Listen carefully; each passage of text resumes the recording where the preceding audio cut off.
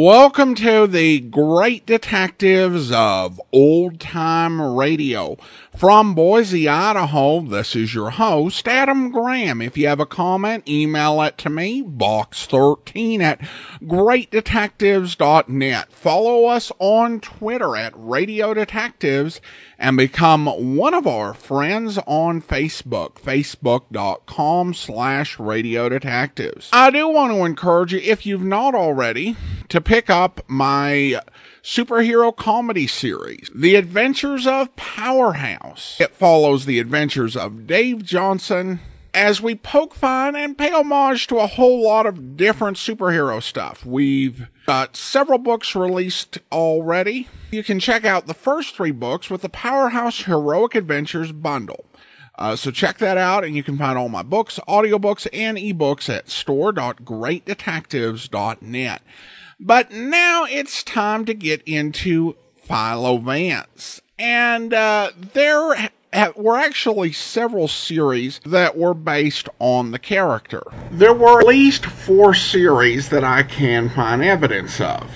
And I believe that this one was actually the first. And it's a bit of an odd one. The Digital Deli log doesn't have a very long log for this series, so we have no idea when it started or ended. Only that this episode came from that series. Ron Dunning doesn't even reference the series in his Encyclopedia of Old Time Radio. Philo Vance was created in 1926 by S.S. Van Dyne and appeared in a series of novels that were really popular in the 1920s. The character still was around and continued to be popular, particularly through films, including those of William Powell, in the 1930s. And we'll talk a little bit more about the history of Philo Vance after the episode. But let's go ahead and get into today's episode. The original air date, April 29th, 1943. And this one is The Case of the Cellini Cup.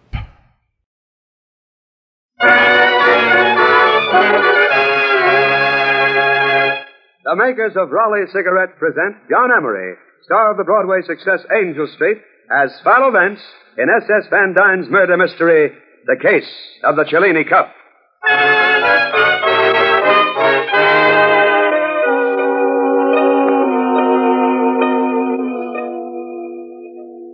Good evening. I am Philo Vance, occupation criminologist. And tonight I'd like to tell you the adventure of the Cellini Cup. As I pieced this fantastic and incredible story together later, it started something like this.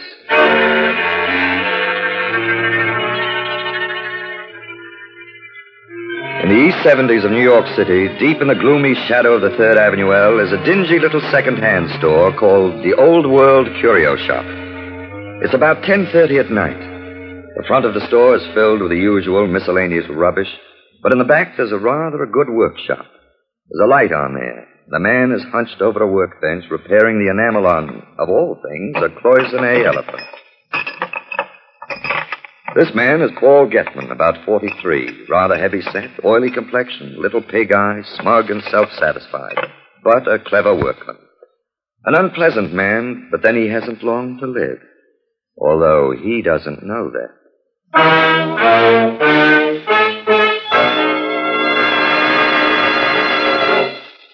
There's a discreet knock on the door at the front of the shop.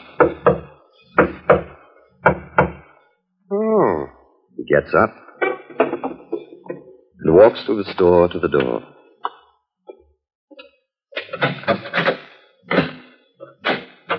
Oh, it's you. What do you want? Well? Hey, put that gun down. Someone's liable to get hurt. Wait a minute. Take it easy. What are you going to do? No, you don't dare. You can't get away with it. That's murder. For God's sakes, don't do it. Well, why don't you say something? What are you waiting for? I know what you're waiting for. You're waiting for the elevator train. You're waiting for the elevator train to drown out the shot. Well, I got burglar alarms here, and I'm going to...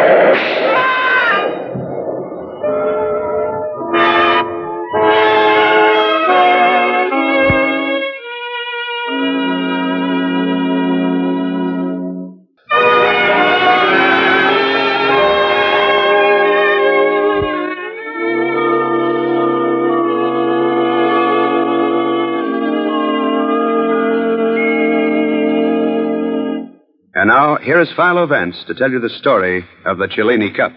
Thank you, Mr. Shirley.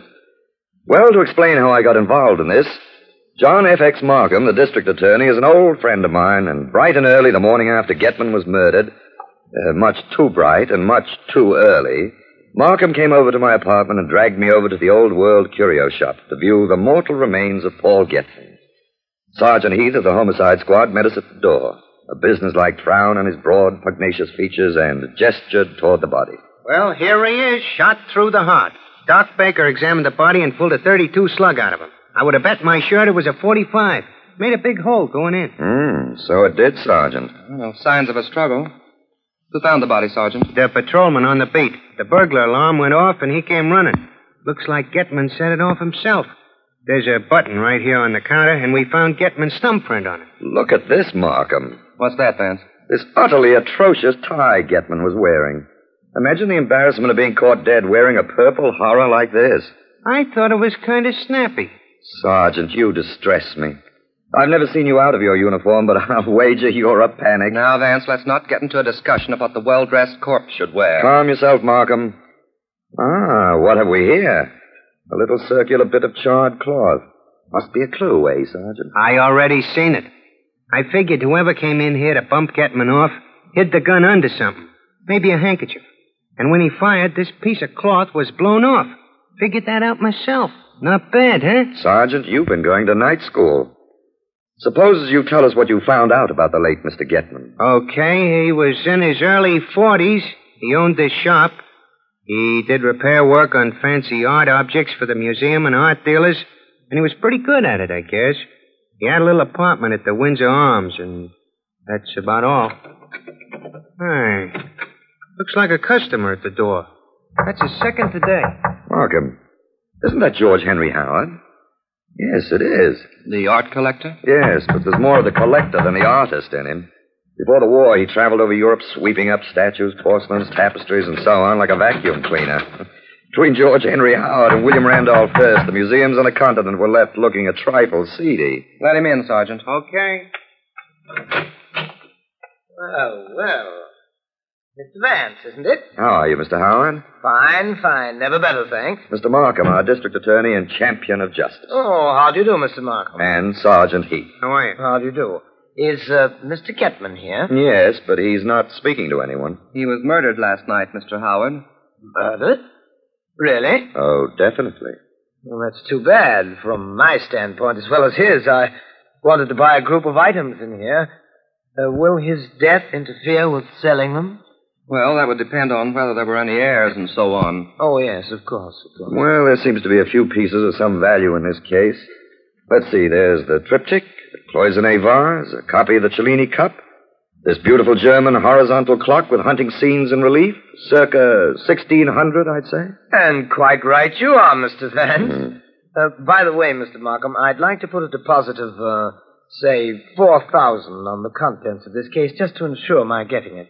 I'd top any bid by $250. Could I do that? Well, we'll have to take that up after the investigation is concluded. All right, fine, Mr. Markham. Thank you very much. If I can be of any help. Thank you. Right, all right. Goodbye. Goodbye, Mr. Vance. Goodbye, Mr. Bye. $4,000 for that stuff? I could do better at the 5 and dime. Yeah, worth about $2,000. Oh, Sergeant, you mentioned another customer. Oh, yeah, before you got here. A man by the name of Hans Hendricks. An art dealer, he told me. Oh, yes, the Hans Hendricks Galleries on 57th Street. Anyway, he came to pick up an art object Getman was repairing for him. He had a receipt for it, so I let him in to make sure it was here. But I didn't let him take it. Oh, I'll answer it. Maybe my office. Well, what do you think of this, Sergeant? Oh, I got a theory. When there ain't no clues, I always say what the French say. Cherchez femme. Cherchez femme. Cherchez femme, eh? Yeah, in French, it means look for the dame. Oh, thank you for the translation, Sergeant. That's okay. That was the office, Vance. Swacker tells me they got the license number of a car that was seen here last night. Well, now we've got something concrete to work on. I have nothing very exciting to do this afternoon. Suppose I take this gentleman and scholar, the incredible Sergeant Heath, and the two of us will trace that license number to its lair.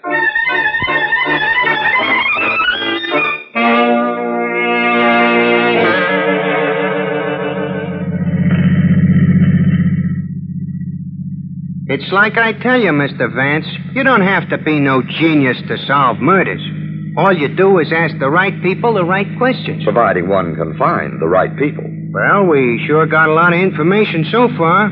The owner of the car rented it to a guy named Tony Carpini who lives in Queens. Yes, and this Carpini had a date last night with a girl named Norma Allen who lives in Flushing. Church A fam, huh?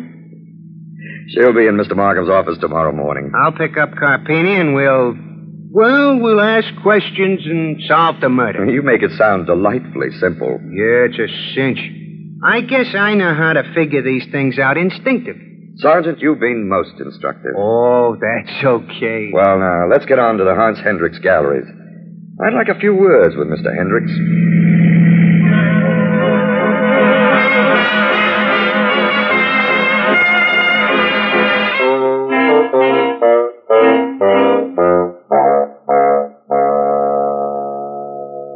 Please sit down, Mr. Vance and Sergeant Heath. Thanks.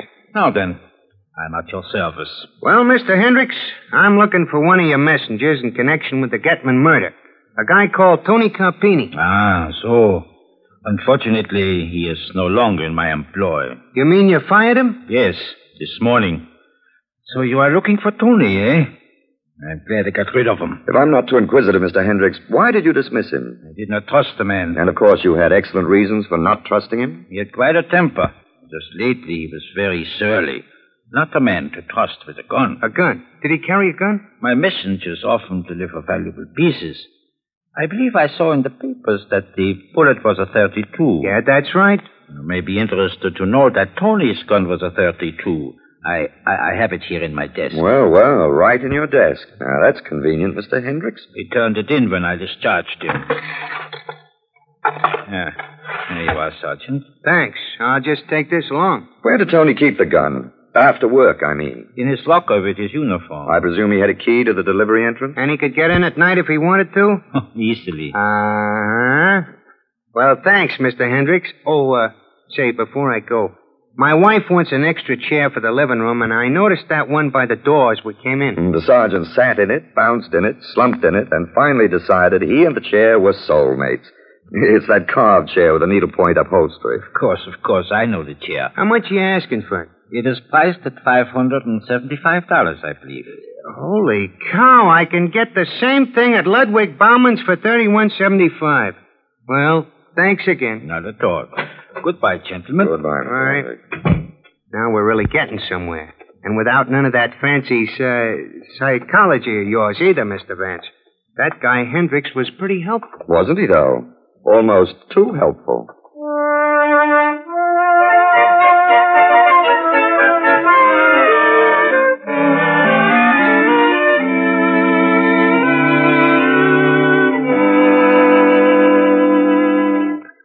Well, what's the news this morning, Markham? You look like the cat that swallowed the canary and went proudly around hiccuping feathers. Well, Vance, Sergeant Heath's out tracking down our man now. I told him to bring him in as soon as he located him. And who is the man?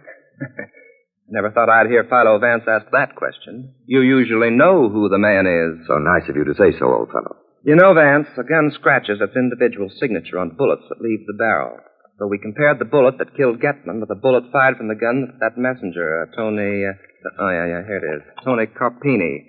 The bullets match perfectly.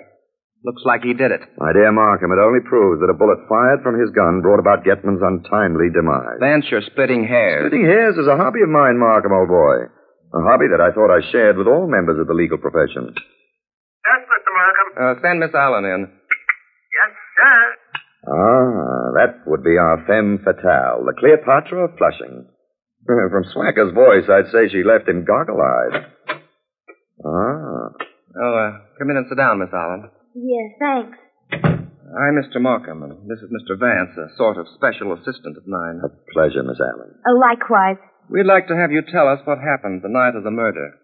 Well, I had a date with Tony, and we drove around a little, and then we parked, and we started talking about me going out with Mr. Getman. He got sore, and I told him that we would have to consider our acquaintanceship at an end because I had become engaged to Mr. Getman. Gee, I've only been engaged 8 days. I didn't even get a ring. And what was Tony's reaction to the news of your engagement? He was wild. He was mad. He threatened to kill me and Paul. That's Mr. Getman. So I asked him to be so kind as to take me home. Yes, what time was it he brought you home? About 7:45.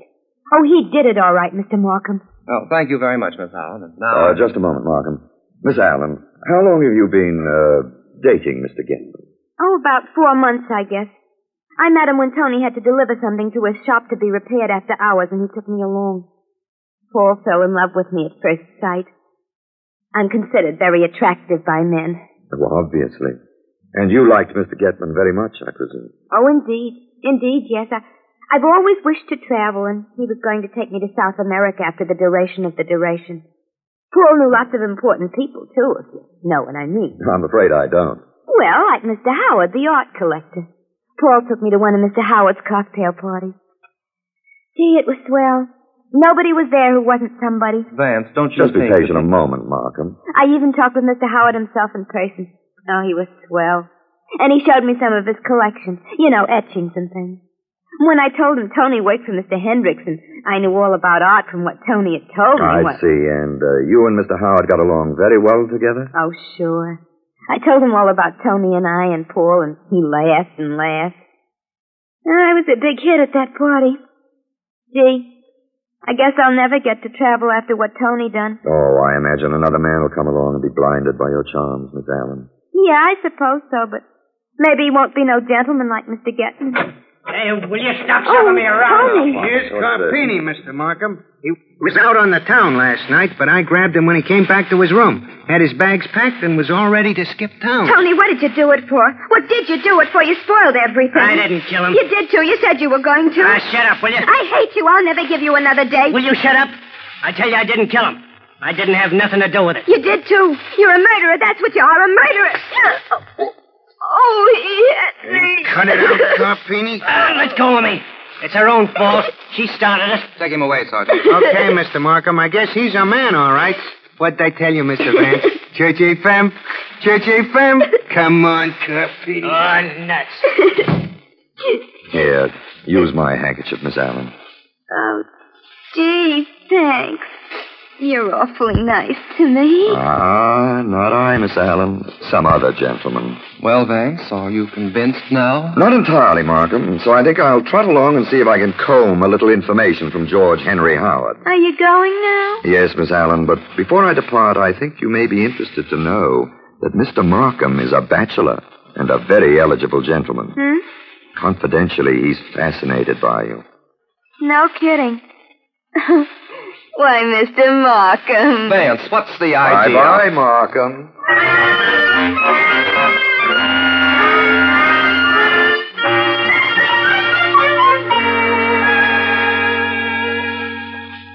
Oh, sit down, Mr. Vance. Thank you, Mr. Howard.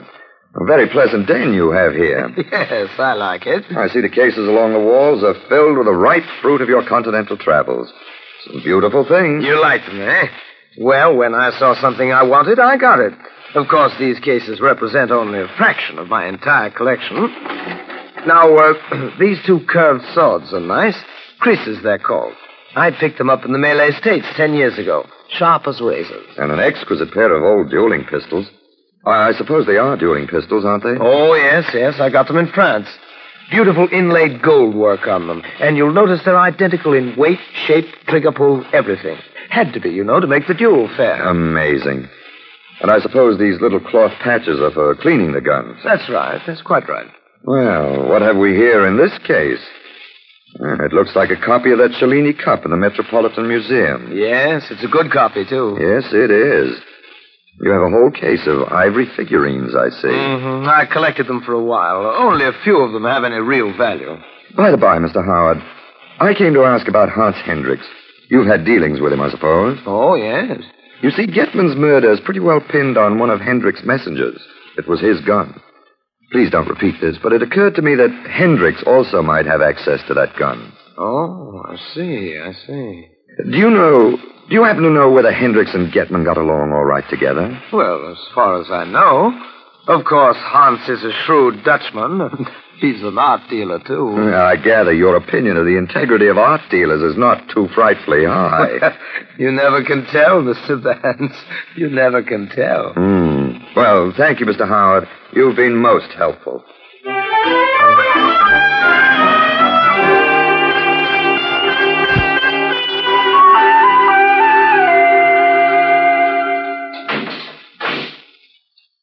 Well, Tony, nice cell you have here. Don't be funny. Tony, I'd like to ask you a question or so. Yeah? You trying to help me? Yes. What's your angle? Well, Tony, I'm of the opinion that jail is an unhealthy place to be. If you answer a few questions, I may be able to help get you out. Okay. What have I got to lose? Did Mr. Hendricks know about your trouble with Miss Allen and Getman? Well, if he did, I didn't tell him. He might have found out from Getman, though. That's right, too. Did Mr. Hendricks ever give you anything to deliver to Mr. Howard? Yeah, a couple of times. And that Mr. Howard is a right guy. And how did you come to that conclusion? Well, you see, I delivered a vase about a week ago, and there was a party going on. Mr. Howard was pretty tight, and he spilled 2 drinks he was holding all over me. Oh, Mr. Vance. Just a moment, Sergeant. Go ahead, Tony. Well, he took my clothes and gave me one of his silk bathrobes to wear and had my clothes dried while I sat in the room. Then he gave me $10. I thought that was okay. Now, Sergeant. I found out if Mr. Markham was in his office like he asked me to. He is all right. Thanks very much, Sergeant. You're a noble custodian of the law. I'll go right up and see him. Thank you, Tony. Don't worry too much.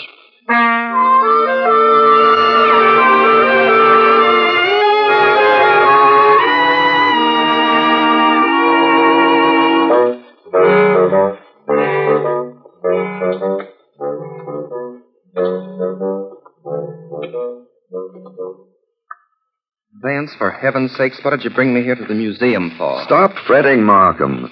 I wanted to lift you out of the hurly-burly of your mundane world, far from the madding crowd's ignoble strife, and to transport you to the cool halls of this temple of art. What sort of nonsense is that? Once in a while, you've got to get away from jangling telephones, noisy courtrooms, and intellectuals such as the good Sergeant Heath.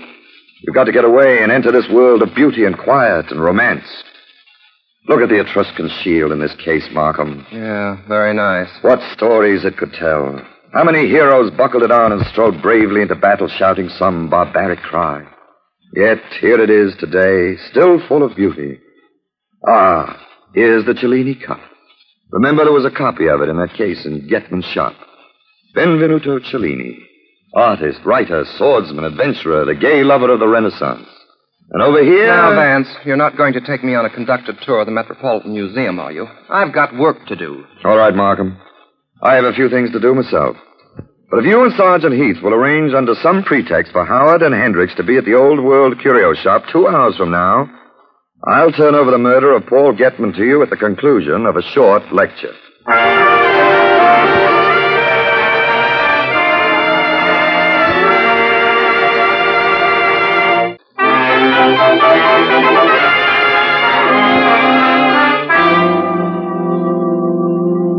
And now here's Philo Vance.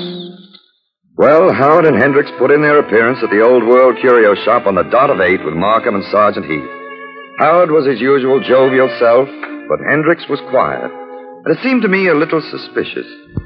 I had chairs arranged around a table, and seated Howard and Hendricks with their backs to the showcases.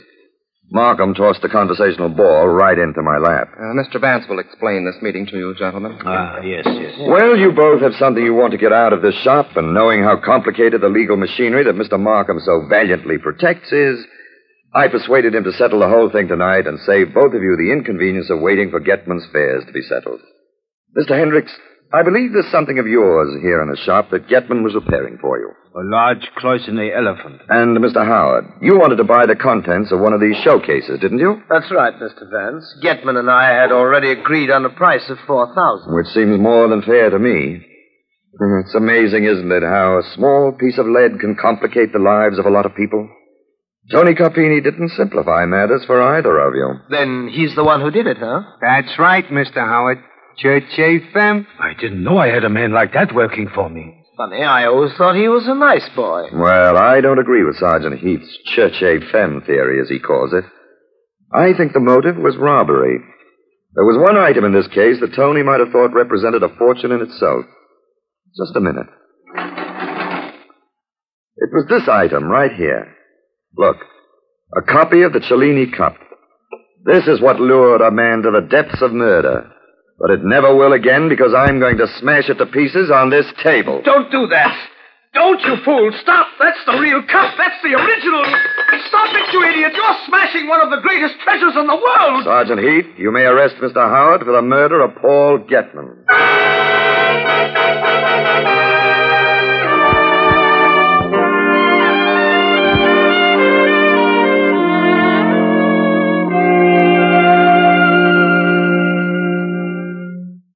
Well, Markham, the Admirable Curry has just informed me that he will serve dinner in 3 minutes. Vance, you irritating so-and-so.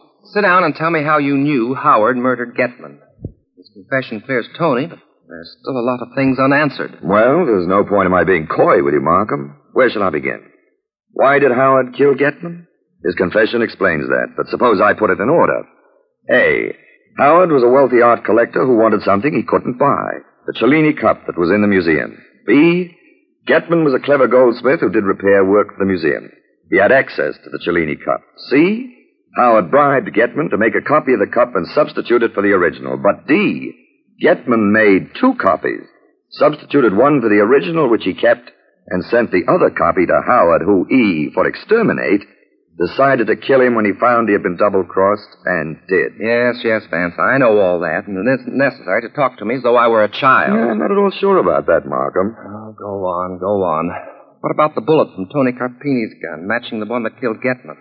Stop giving me the story in driblets. Well, at that party Miss Allen went to, she mentioned to Howard that Tony had threatened to kill Getman, and Howard realized he had a perfect fall guy, shall we say.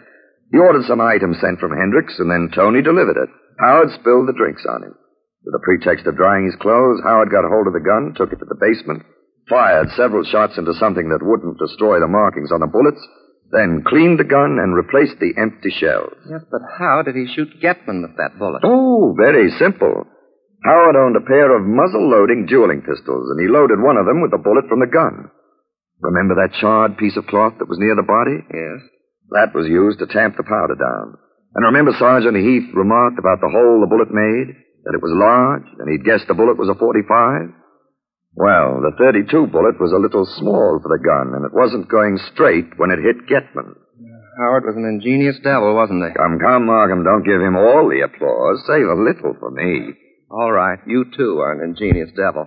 But what made you suspect Howard? A number of things.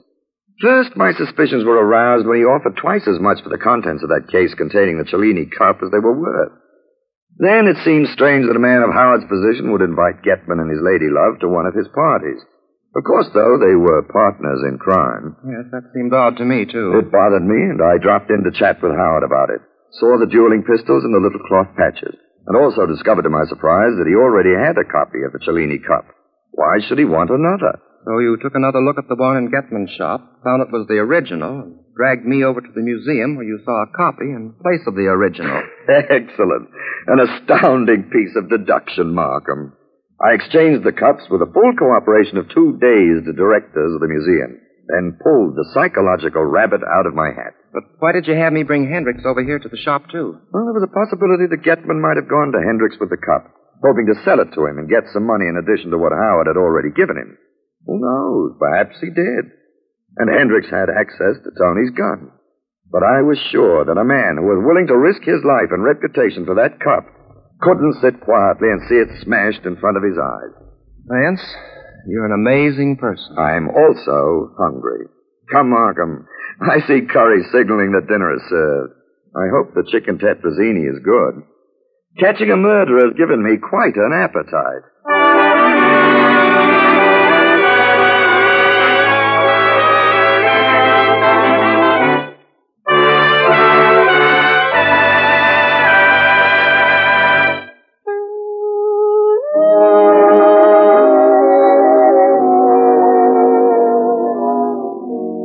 Next week at the same time, the makers of Raleigh cigarettes will again present Philo Vance to tell you and your friends another exciting story.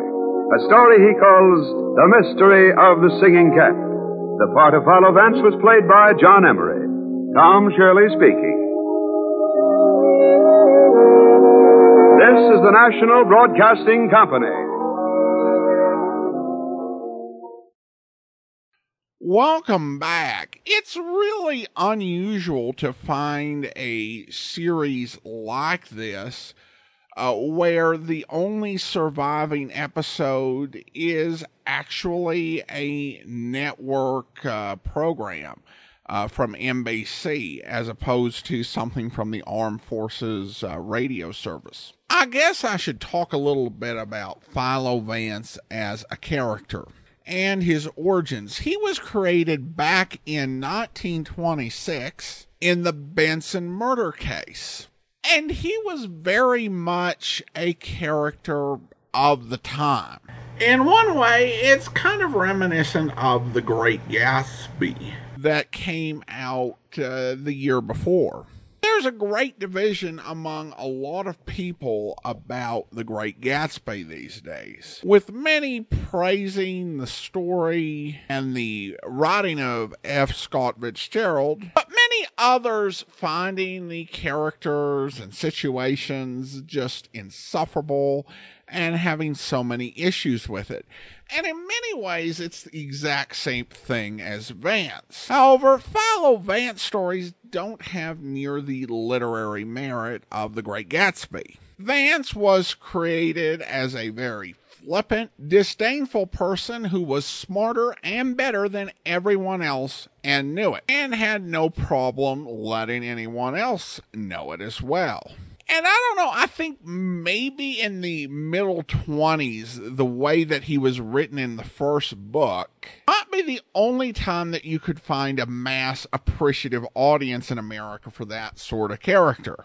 I read through the Benson murder case, and honestly, if I wasn't going to do Philo Vance on the podcast and write a review of it, I don't know if I would have made it past the first third of the book.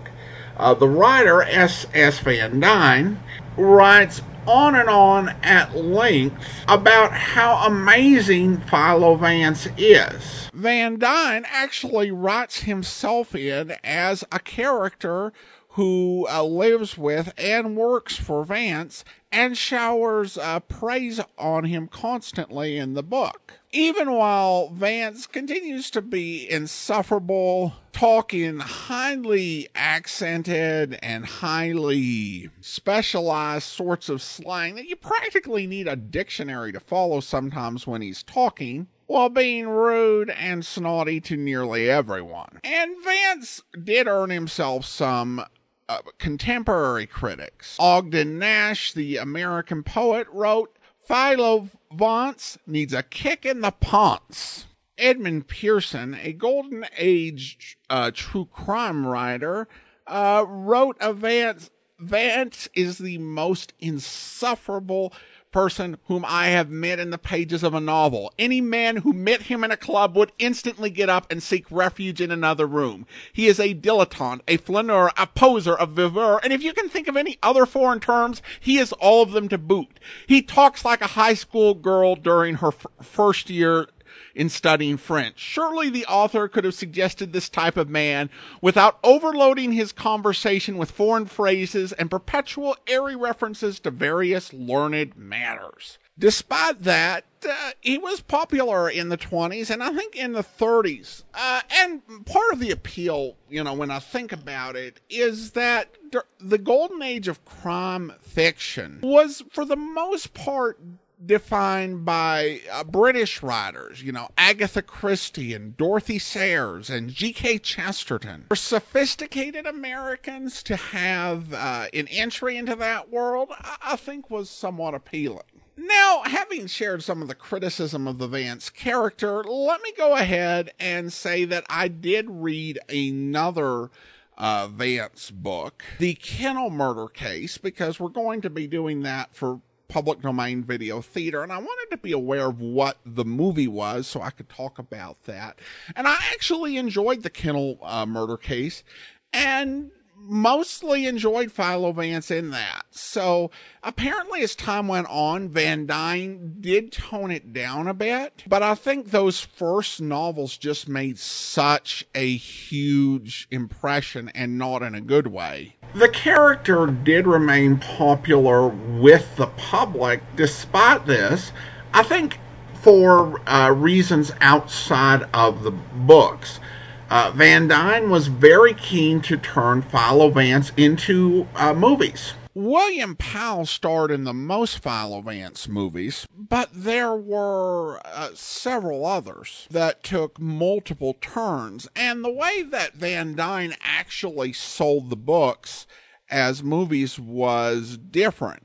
Other creators would sell, say, you can buy a bunch of Michael Shayne books, and you'll make all of the Michael Shayne movies for a while. But he actually sold adaptations to individual studios, like Basil Rathbone, starring in a Philo Vance film, at the same time that William Powell had made 4 films because he just sold the rights to that particular story to a different studio. So in many ways, the Philo Vance film helped the Philo Vance brand.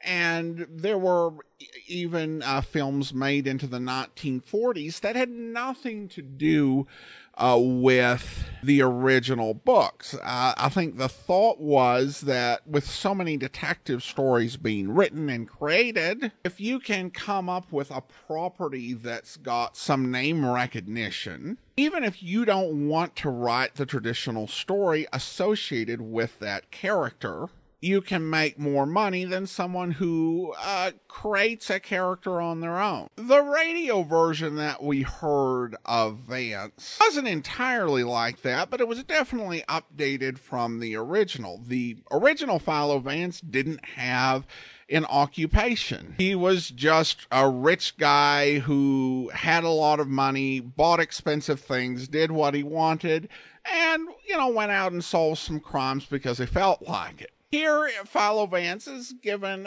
a occupation of criminologist. No idea how he makes money from it, but it's his occupation. I did like the idea of John Gibson, who plays Ethelbert on Casey Crime Photographer, being cast as Sergeant Heat. I think that was pretty perfect casting in that regards, based on the books and the movies that I've seen. Although Sergeant Heath isn't in uniform, and that's a weird way to write it, because he was a detective, the rank of sergeant, rather than a uniformed sergeant. So, and that's how he functions on the radio, so it's odd for them to describe him as being in uniform. The case itself, I think, was fine. John Emery, he was not bad, but there's not a whole lot, to do with this particular script. It was kind of a perfectly okay mystery. It left me at a position where if I found out that there were more episodes, I would certainly listen to them, but this is not like in my top 50 programs that I'd like to hear, lost episodes of. But it's still intriguing for what it is and for when it came from. So I hope you enjoyed it. Now I want to go ahead and thank our Patreon supporter of the day. Thank you to Chad, Patreon supporter since September 2017, currently supporting the show at the rookie level of $2 or more per month. Again, thanks so much for your support, Chad. And that will do it for today. A reminder, if you are listening to this podcast over on YouTube, please be sure to like the video, subscribe to the channel, and mark the notification bell. Coming up this Saturday, listen for the premiere of Tales of the Texas Rangers. And then next Tuesday, we'll be getting into previously uncirculated episodes of Jeff Regan. And then next Thursday, we'll be taking a listen to a different iteration of Philo Vance. And tomorrow, of course, we'll be bringing you the man with the action-packed expense account, yours truly, Johnny Dollar, where... And I hope you'll be listening. In the meantime, do send your comments to box13@greatdetectives.net. Follow us on Twitter at Radio Detectives and become one of our friends on Facebook, facebook.com/Radio Detectives. And don't forget about our Instagram, instagram.com/Great Detectives. From Boise, Idaho, this is your host, Adam Graham, signing off.